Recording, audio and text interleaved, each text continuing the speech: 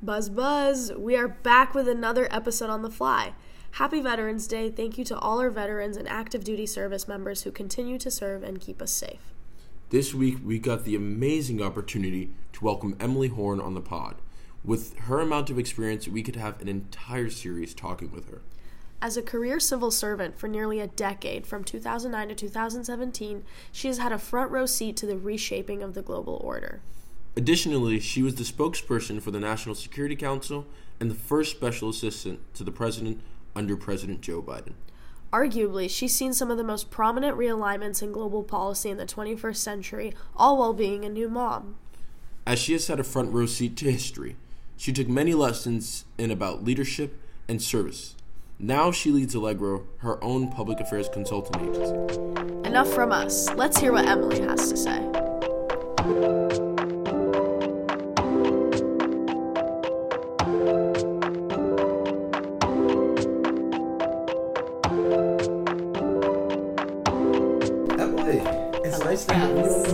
It is so fun to be here. Thanks for having me. Of course. Welcome to The Fly. We're so happy to have you. Yeah, how's your day been going? How are you enjoying this chilly weather? I mean, look, it's a beautiful fall Wednesday on a college campus in North America. The sun is shining, birds are singing, and there's lots of leftover Halloween candy. Yes. That is right. And we also have another guest in the studio today. We do. We have Laika, Emily's dog. Hello, Laika. You can say hello. Laika the Supermud is here with us. We love her. Yeah. All right, let's dive right in. So you began your foray in the political community actually not too far from Georgetown at GW. And in our recent conversation, you were telling us how you were actually involved in theater in college. So how did you go from theater to national security and working in the States Department and just communications in general? Oh gosh, I wish I could have done theater in college. I was not good enough for it, but I was a theater kid growing up. You're absolutely right about that. Yes. And I think there's actually a direct line from theater and performing arts generally to communications. Because I think theater performers, actors, storytellers, artists generally, they understand the power of narrative.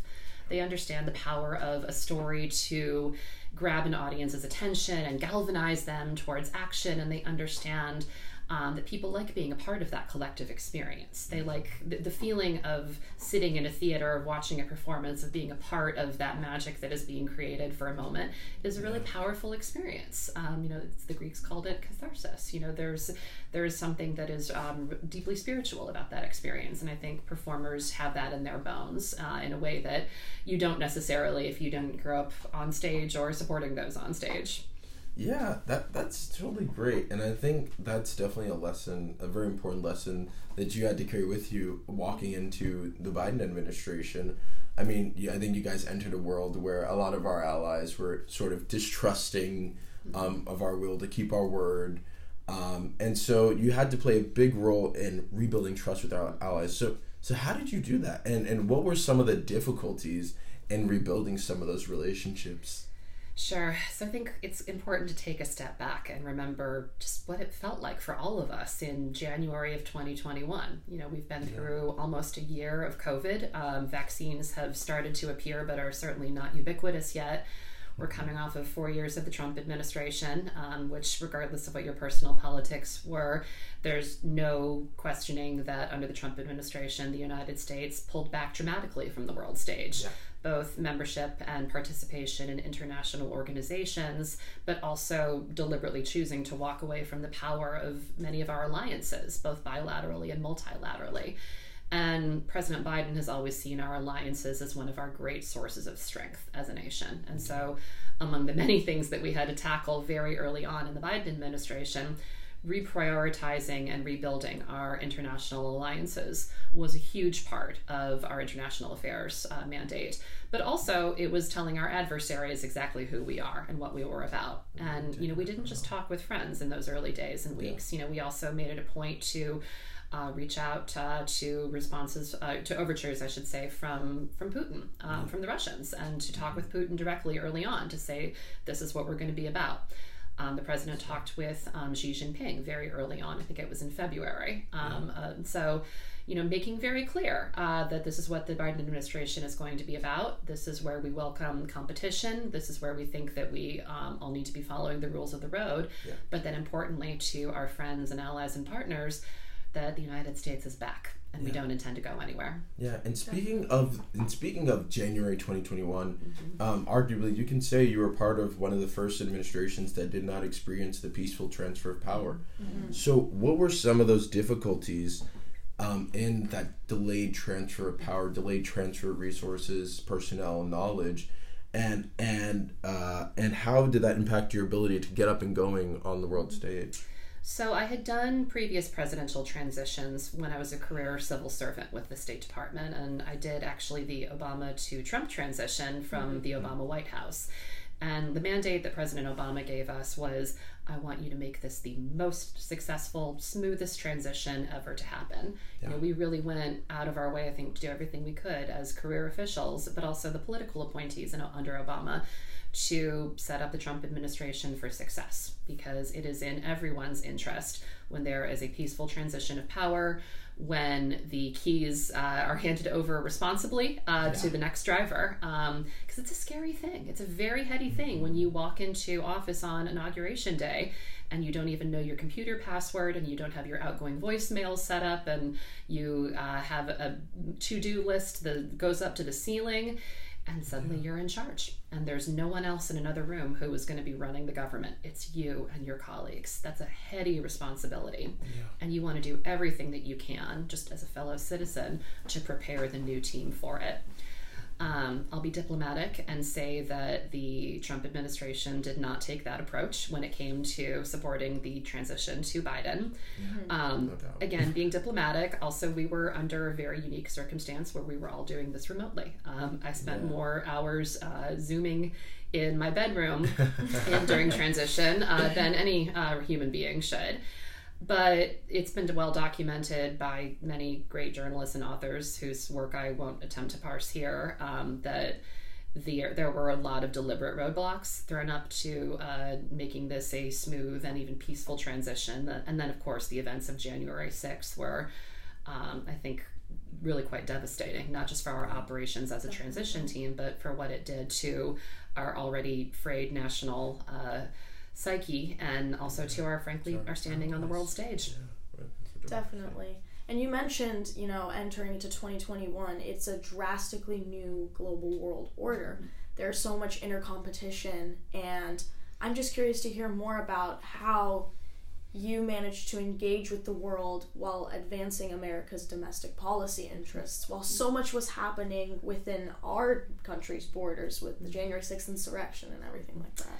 So something that's been really quite remarkable from the last few years that really is a sea change from most of my career in government is the breaking down of silos between domestic policy and foreign policy. Mm-hmm. They really are increasingly one and the same. And that's very different than the system that I came up in as a career official at the State Department, where foreign policy lived on one side and then domestic policy was over in a whole other realm with different people working on it and different stakeholders, and never the twain shall meet.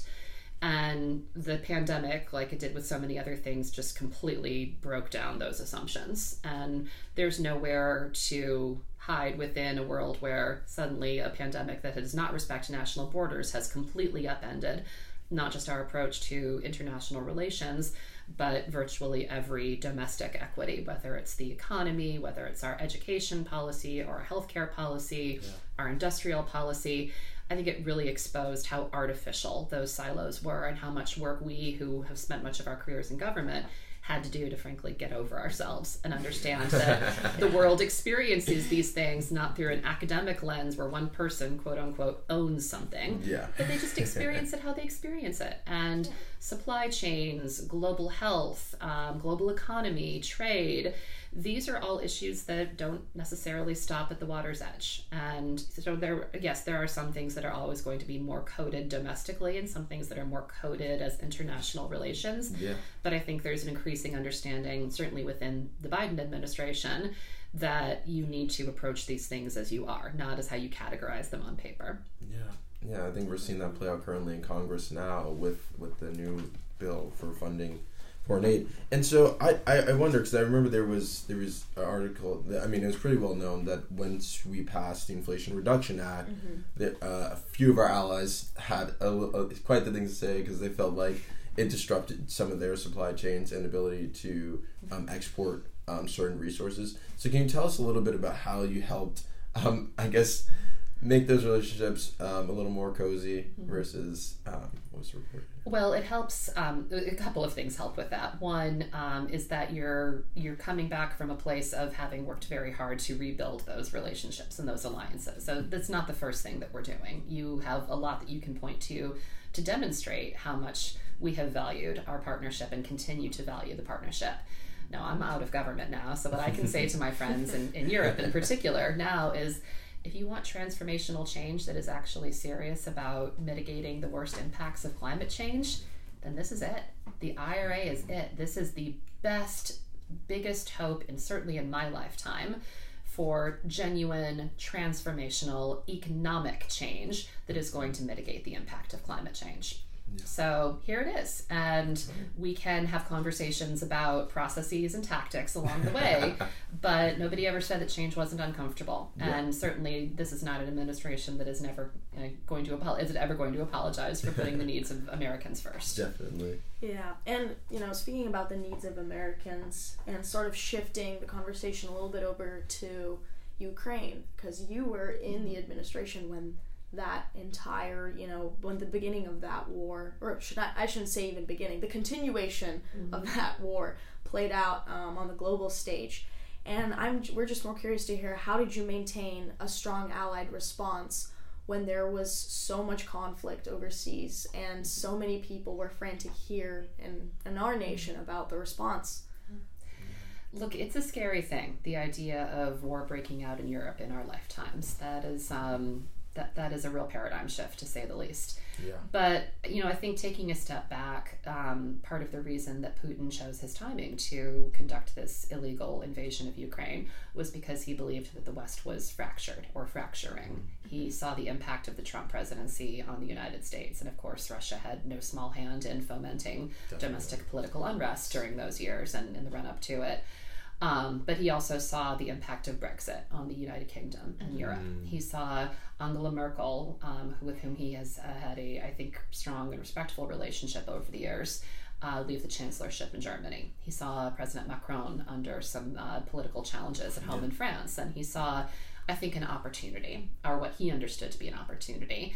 And that's part of why he chose his timing, because he believed that it was a moment where the West would be divided and not united. And I think he was surprised that the West, led by President Biden and by this administration, was as united as it was. Not just, and I should say not just the West as in NATO allies and partners, though that is certainly, I think, that the Central Alliance that has been really strong and in not just supporting its own security, but also as a body and as individual members supporting Ukraine.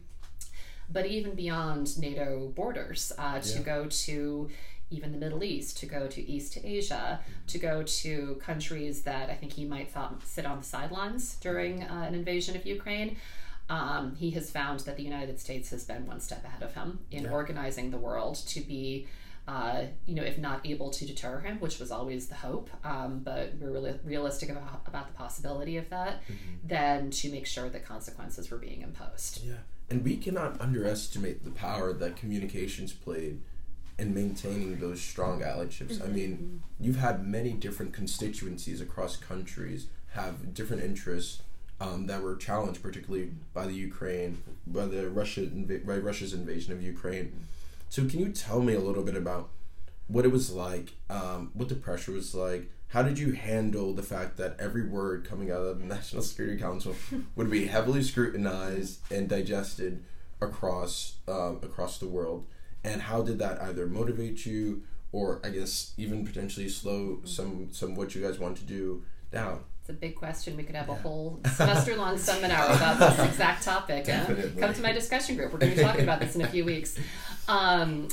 So a couple of things. One, the president gave very clear marching orders from the very beginning about what the objectives were as this chapter of history began to unfold. He said, look, nothing about Ukraine without Ukraine, meaning we are not making decisions for the Ukrainian government or the Ukrainian people about their future of their country. So if there's going to be something that involves their future, their equities, they are at the table, they are driving the conversation right there along with us. Very, very important.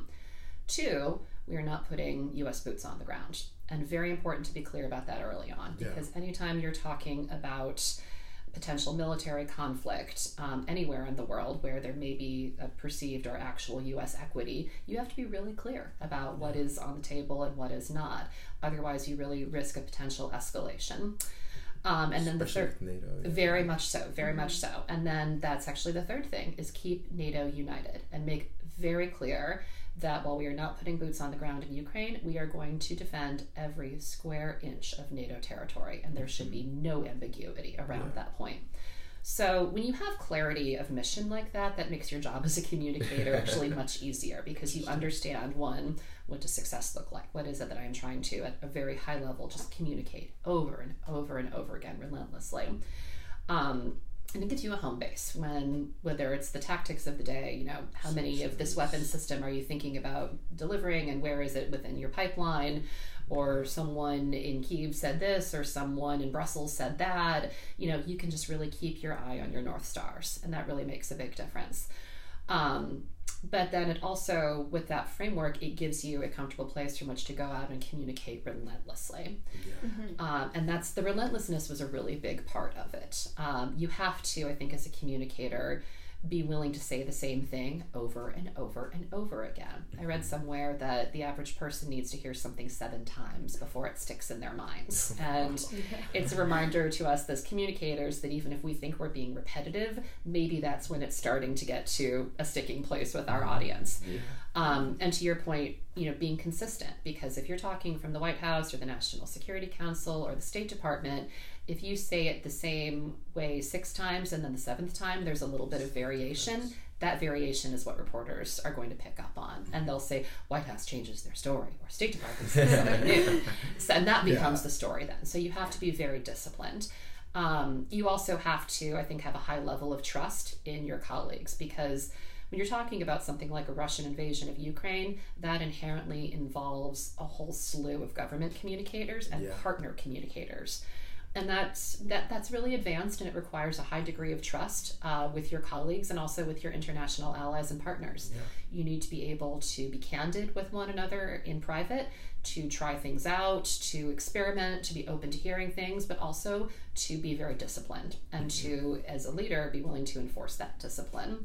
And make yourself known both internally and externally as a person who is going to have reliable information, and that even if you can't provide reliable, perfect information, that you're going to err on the side of credibility and honesty and accuracy, that is going to be what you keep coming back to over and over again. Definitely. And I feel like you talked a lot about the importance of communication, and especially during Ukraine, we were starting to see, before the invasion of the attack began, there was already like open systems intelligence. I believe that's what you mentioned during our conversation earlier. Yes. And that plays a huge role in the spread of misinformation and disinformation. And as someone whose words are so highly scrutinized, how do you handle the spread of misinformation and disinformation on social media? And So we've learned a lot in the last couple of years, and I say we, all of us. I'm guessing anyone who is listening to this, who's already has by nature a demonstrated interest in this. But certainly we in government have learned a lot about how state actors and non-state actors use both dis and misinformation in their information operations. Disinformation, as we all know, fancy word for lies. You know that what you are saying is false. Misinformation, you don't necessarily know. You could be repeating bad, inaccurate information, but there's not an intent to spread lies necessarily behind it. But both of those are, active elements of what, we talk about as the information space, the information operations. And look, the information space is a theater of warfare in 2023, as it was in 21 and 22. If you control the narrative, if you control the information space, so you have momentum in the information space, then that gives you an advantage in the overall campaign that you are waging, including military campaigns. And we knew that Putin was going to try to use the information space to his advantage. Many of us who were in government during Russia's invasion of Ukraine had been in government during Putin's annexation of Crimea in 2014. Yes. And so we, I think, vividly remembered that feeling of watching warning signs appear in the intelligence and then seeing them play out in real time. And that frustration of, we knew this was coming. We didn't do anything with that knowledge, though. We saw it in the intel, and then it happened in the real world, and nobody wanted to let that happen again. And so from the president on down, there was a concerted effort to think about how can we use our knowledge of, one, what we're seeing Russia plan in the intelligence space. How can we use that more effectively to try to deter Russia, or at the very least deny them the narrative pretext for an invasion? But also, two, how can we use the information space ourselves, knowing that the Russians are going to try to seize control of it? How can we deny them that opportunity and turn the tables on them? And so at the president's direction, we undertook a fairly risky, but in retrospect successful effort to what we call downgrade and share. Downgrade is the intelligence community term for declassifying information so that it can be shared in sort of a sanitized version, scrubbed to protect sources and methods, with either others who have security clearances but maybe are not Americans, or in this case, the general public. And so we downgraded a fair amount of intelligence that we scrubbed to make sure it did not compromise sources and methods, with an eye towards sharing it with the general public, again with the hope of either deterring Putin from invading Ukraine, or if we couldn't do that, then denying him the narrative pretext that he would have tried to use to justify an invasion. And you served at Twitter as the leader for global communications. And so can you tell us a little bit about how that experience on Twitter, where we know social media is the breeding ground for misinformation and disinformation, so can you tell us a little bit about what you experienced in that role on behalf of misinformation and disinformation, and how that gave you lessons going into your role at the National Security Council? Sure. So yeah, I was head of policy communications at Twitter from 2017 to 2018, so a little over a year. And the year that I was there was the year that Twitter, like many social media companies, and I'll just call it Twitter for historical accuracy purposes, that Twitter, like many social media companies, was doing retroactives into how its platform was used in the 2016 election. And one of my takeaways from that experience, which eventually led to congressional hearings in the fall of 2017, in which we testified to all of this publicly, along with Facebook and Google, was that yes, there were state actors that were present on platform that did not identify themselves as state actors, and Twitter, like many other social media companies, should have caught them because they violated our terms of service. And we had rules against that kind of thing.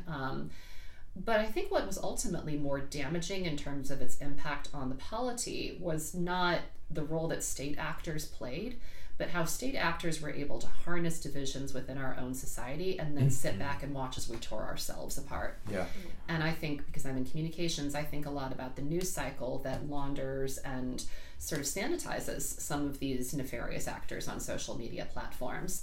And one of my takeaways is that even the act of debunking something, saying something, I'm going to expose this and say it's not right. We talked about stickiness earlier. Even the act of debunking something has a way of repeating the original lie and planting it in the minds of your audience. And people don't do a good job of hearing, especially if they're predisposed to believe something, that they've been fooled. They really don't like hearing. That's, I think, a very human response. And so a simple fact-checking is not going to cut it when you are already in a very adversarial and bubble-oriented framework, meaning we all live in information bubbles. You're listening to this podcast because you are predisposed to be interested in the topic matter, but also you care about the opinions of the people who are speaking, and you care about the subject matter of what they have to say. People don't usually listen to something just to get riled up because they disagree with it.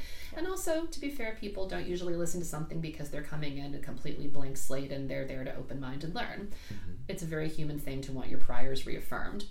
And so really seeing how the Russians, and to be fair, other state actors, but in this case primarily the Russians, were able to inject just a little bit of bile into our system and then watch as we infected ourselves with it, was a real eye-opener. And it got me thinking a lot about how do we inform people without making them feel lectured or condescended to. how do you reach people who are already very skeptical of the fact of your platform, and what you think gives you credibility as a messenger actually hurts you in the eyes of the very audience that you're trying to reach? Yeah. So being humble about who the messenger is, if the message is right, is a really good takeaway. Being humble about your ability to fact check, and as a communicator helping to communicate that internally, so when someone says to you, I don't understand, this is a lie, why do people believe it? You can say, well, look, you and I agree this is factually wrong, or it's a lie, but this is why people believe it. So instead of telling people that they're wrong, which gets people defensive, how about we make them think for themselves, oh, this is the right way, and help lead them to that place where they come to that conclusion themselves. Yeah, and speaking of, leading people or steering them in the right direction in terms of information, you with all of your experience in the National Security Council working under Biden's administration and Twitter, you began your own consulting. Yeah. So I'm just curious to hear about your inspiration for doing so. And what made you want to begin that? Look, my standards are impossibly high now for bosses. After you work for people like Jake Sullivan and Jack Dorsey, you have really high standards for leadership. And also, look, I have young children, and my oldest has some special needs, and so it was really important for me to be there for my family after essentially being an absentee parent for almost a year and a half doing transition in this job. Government jobs at this level, families serve alongside the person who was serving, and so it was really hard on my family. When I went back into government, we set a deadline that I would do this only for a certain amount of time, and I did it for a certain amount of time. But also, I've been a career government official my whole life, and so with the exception of a few years during the Trump administration doing some other things, and I think it is a good and healthy thing to stay humble and keep learning. So right now, I am learning about entrepreneurship, I am learning about financial services, I am learning about how to take companies public, I'm learning about earnings calls, I'm learning about all the things that you do in the private sector that those of us who came up in the public sector just don't do. And it's great to still be learning, and very humbling. And it's a big part of why I wanted to come and spend time at Georgetown, because there are things that your generation just has in their bones about how do you communicate and what resonates with you and how do you define authenticity and credibility that I am really enjoying learning about as I'm meeting with students and faculty. It's just a very different perspective, and those of us who are now decidedly in middle age need to find ways to stay connected with people who are much more on the pulse these days. Yeah, and I'm glad you spoke a little bit about how much doing that job weighs on your family, because I think one interesting thing is you see a lot of leaders in communications, they don't stay on as long as other government officials. White House press secretaries normally stay 1 to 2 years. And so can you tell us a little bit about why that environment is so hassling and tiring? Because I think you have to be nearly awake at all hours of the night, on the go, ready to respond. I tried a lot of eye creams when I was in the house, let me tell you. I think I need your list, so please. No, look, I would never want to speak for anyone else. I will say, just for me, having a young family really changed my perspective. I was very hard charging and very career oriented and defined for most of my adult life. And then I wouldn't say that having young kids during a global pandemic changed that exactly, but it definitely forces you to prioritize other things. And it's very humbling. I think all of us went through a lot of tough times over the last several years, but one of the things that unexpectedly I took away from that time was this experience of seeing us all beamed into each other's homes, everyone just doing the best that they could, whether it is supervising school for children or being in school yourselves, or even just having a meeting and you don't realize that the camera is showing a big pile of unfolded laundry on your couch. All of us are just doing the best that we can, and I'd like to think that it made me slow down a bit and have some more empathy and some more patience, and realize that work, while very, very important, is not going to love you back, and it's not the be-all, end-all. Yeah, and I think that's incredible. You were a mom, a new mom during that time, during the transition, and I think we all remember we were living history every other day. So that's incredible. I just wanted to put that out. That's kind of you. But look, it made a big difference that a lot of us were in that situation. And it was, again, I think never would have chosen the circumstances, but it did have, I think, a very humanizing effect to all of us who were, beaming in from our homes to try to manage a presidential transition from our living rooms or from our bedrooms. And kids are running in and out of the back. I once accidentally changed a diaper in front of a person cabinet. I won't say who on the air. Look, I think it's very humbling and it's very humanizing, and especially when a lot of these roles, understandably, have a lot of ceremony and hierarchy and what's the word I'm looking for? Like star power about them. Yeah. At the end of the day, we're all just people trying to do the best we can. And I think it actually really bonded the team that came in on day one to all be working together under those very humbling circumstances. Yeah. And before we jump into the lightning round, you speak about those circumstances and the team you worked with. Yeah. A lot of those were alumni from the Obama administration. Yeah. So can you tell me a little bit about what the difference was like between working under the Obama administration and the Biden administration, and also how some of our national security, both priorities and threats, shifted during that time? I'm pretty sure we can go on forever about that. Yeah, again, that's a whole seminar. The latter first. Look, the world was dramatically different in January of 2021 than it was in January of 2017.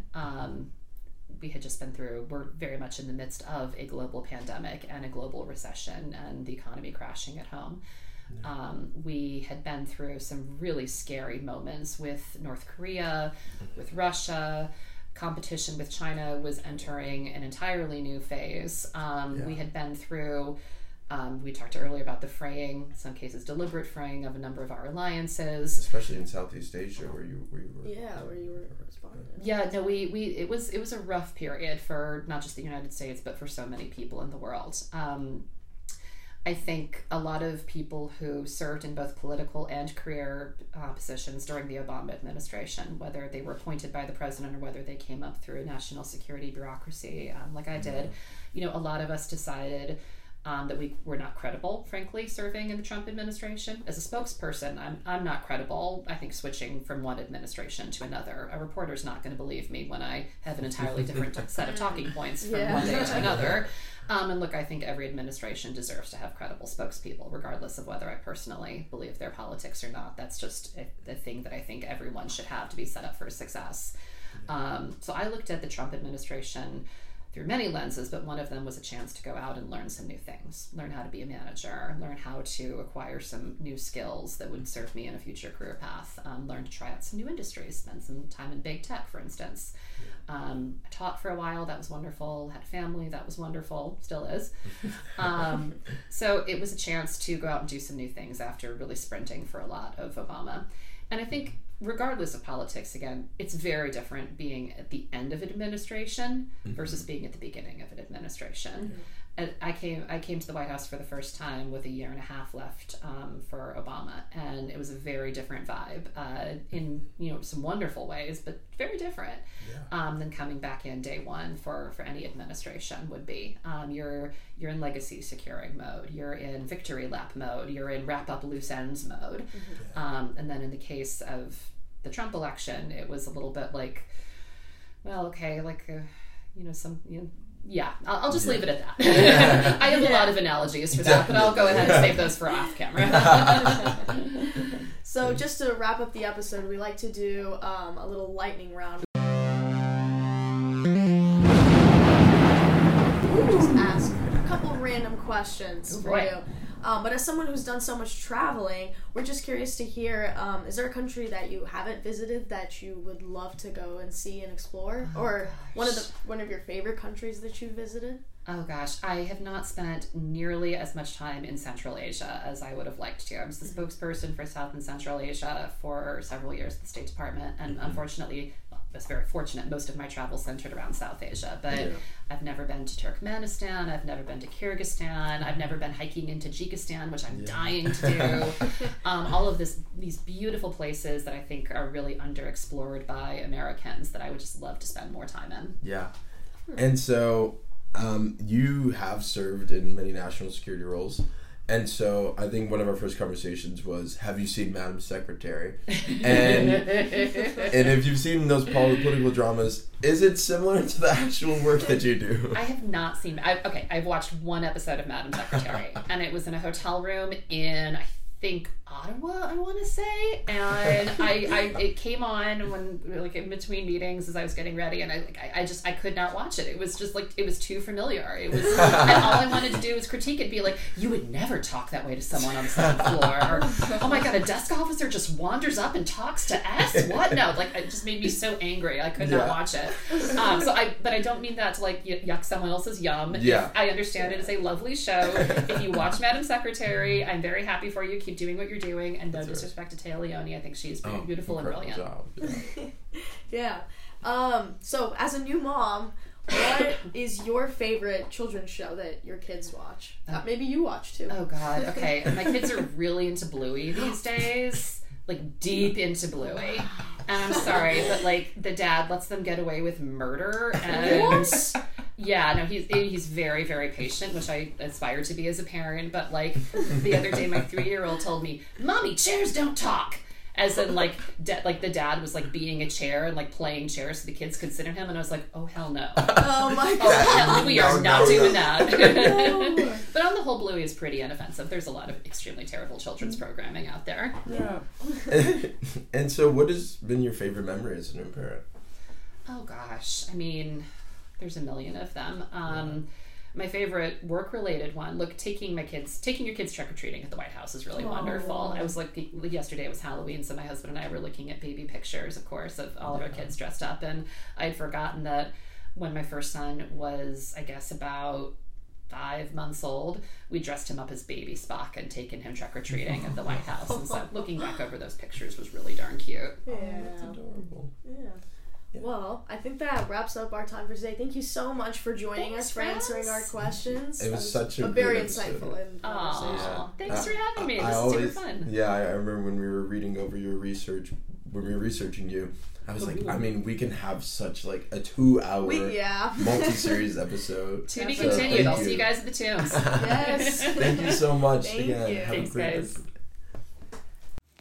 Thanks for listening to The Fly. You can find us on social media at The Fly Georgetown.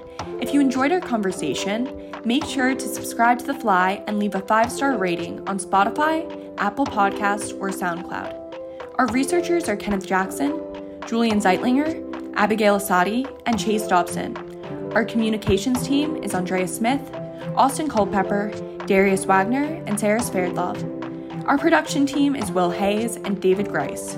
Original theme music is composed by Aidan Eng and Bella Carlucci. And I'm Fiona Gallagher, Managing Director of the pod. The Fly is brought to you by the Georgetown University Institute of Politics and Public Service, and is made possible by the McCourt School of Public Policy. Thanks so much for listening, and fly with you soon.